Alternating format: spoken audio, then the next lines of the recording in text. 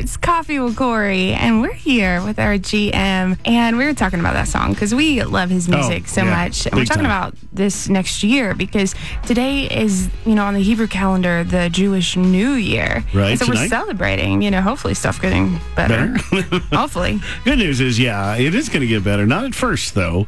I wish that when you flip the calendar, sometimes it actually makes a massive change on the very day, and some things could happen tonight, but you still got the rest of those horse glimpses, and that's going to take a good month to get out of. And the things that have to make this year good are still going to be choices that people make. And you cannot change that. The biggest thing that's going to be different is the Aleph. We've been Pei, now we're Pei Aleph, and Aleph is God. It's the voice of God. And you're going to hear the voice of God much louder, much clearer.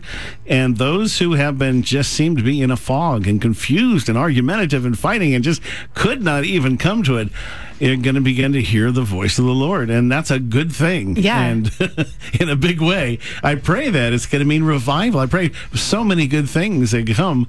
But, 2020 could have been a great year. It could have been. I look back and we first started dealing with COVID and the different medical communities, and I just look, they were going all over the country, people from here going to New York and helping and trying to do so much, and they just really laid down their lives, and the police, and suddenly things just flipping all over the place. And so, it could be good. Everything could be good, but people got to make those choices. And so we're looking at the book of Job, and we're kind of now to that place where looking at Job's friends. And we talked about it in a larger scale, things from China all the way to just everything that we've been dealing with, and as being our comforters or friends. And here's what it says about Job's friends. After the Lord had said these things to Job, he said to Eliphaz the Temanite, I'm angry with you and your two friends, because you've not spoken the truth about me, as my servant Job has. So now take 7 bulls and 7 rams, go to my servant Job, and sacrifice a burnt offering for yourselves.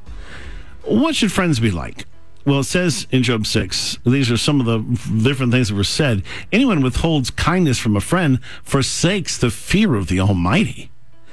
It says, my intercessor is my friend as my eyes pour out tears to God. All my intimate friends detest me. Those I love have turned against me. So, not really what friends should be like. What does action look like? In Job 42, all his brothers and companions, or brothers and sisters, and everyone who had known him before came and ate with him in his house. They comforted and consoled him over all the trouble the Lord had brought on him. Each one gave him a piece of silver and a gold ring. That's a better action of a friend, it does. What does comfort look like? Job 13, you, however, smear me with lies, you're worthless physicians, all of you. That's a tough verse. I've heard many things like these. You're miserable comforters, all of you. That's Job 16. So they were, those 3 friends did not do a good job. There, and Richard Wurmbrand, who went through just horrible torment from the Russians in the prisons after World War II. In the Soviet bloc, said this: there are genuine believers, and there are those who genuinely believe that they are believers. He said it's suffering that reveals what's on the inside of us and who is on the inside. You see, 5781 will bring judgment, but not end times judgment or wrath. We will have opportunity to deal with ourselves by our own actions, and there will be mercy. In fact, he says, my servant Job will pray for you, and I'll accept his prayer and not deal with you according to your folly. There is an answer to all the stupid, in other words.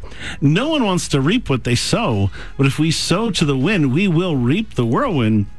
Listen what the Bible says about folly in Proverbs. The wealth of the wise is their crown, but the folly of fools yields folly. That's just what happens. As a dog returns to his vomit, so fools repeat their folly. My wounds, this is Psalms, my wounds fester and are loathsome because of my sinful folly. For lack of discipline, they will die, led astray by their own great folly. Prudence is a fountain of life to the prudent, but folly brings punishment to fools. A person's own folly leads to their ruin, yet their heart rages against the Lord. Ecclesiastes says, at the beginning their words are folly, at the end they are wicked madness. So listen, there is also a warning for those who don't practice forgiveness.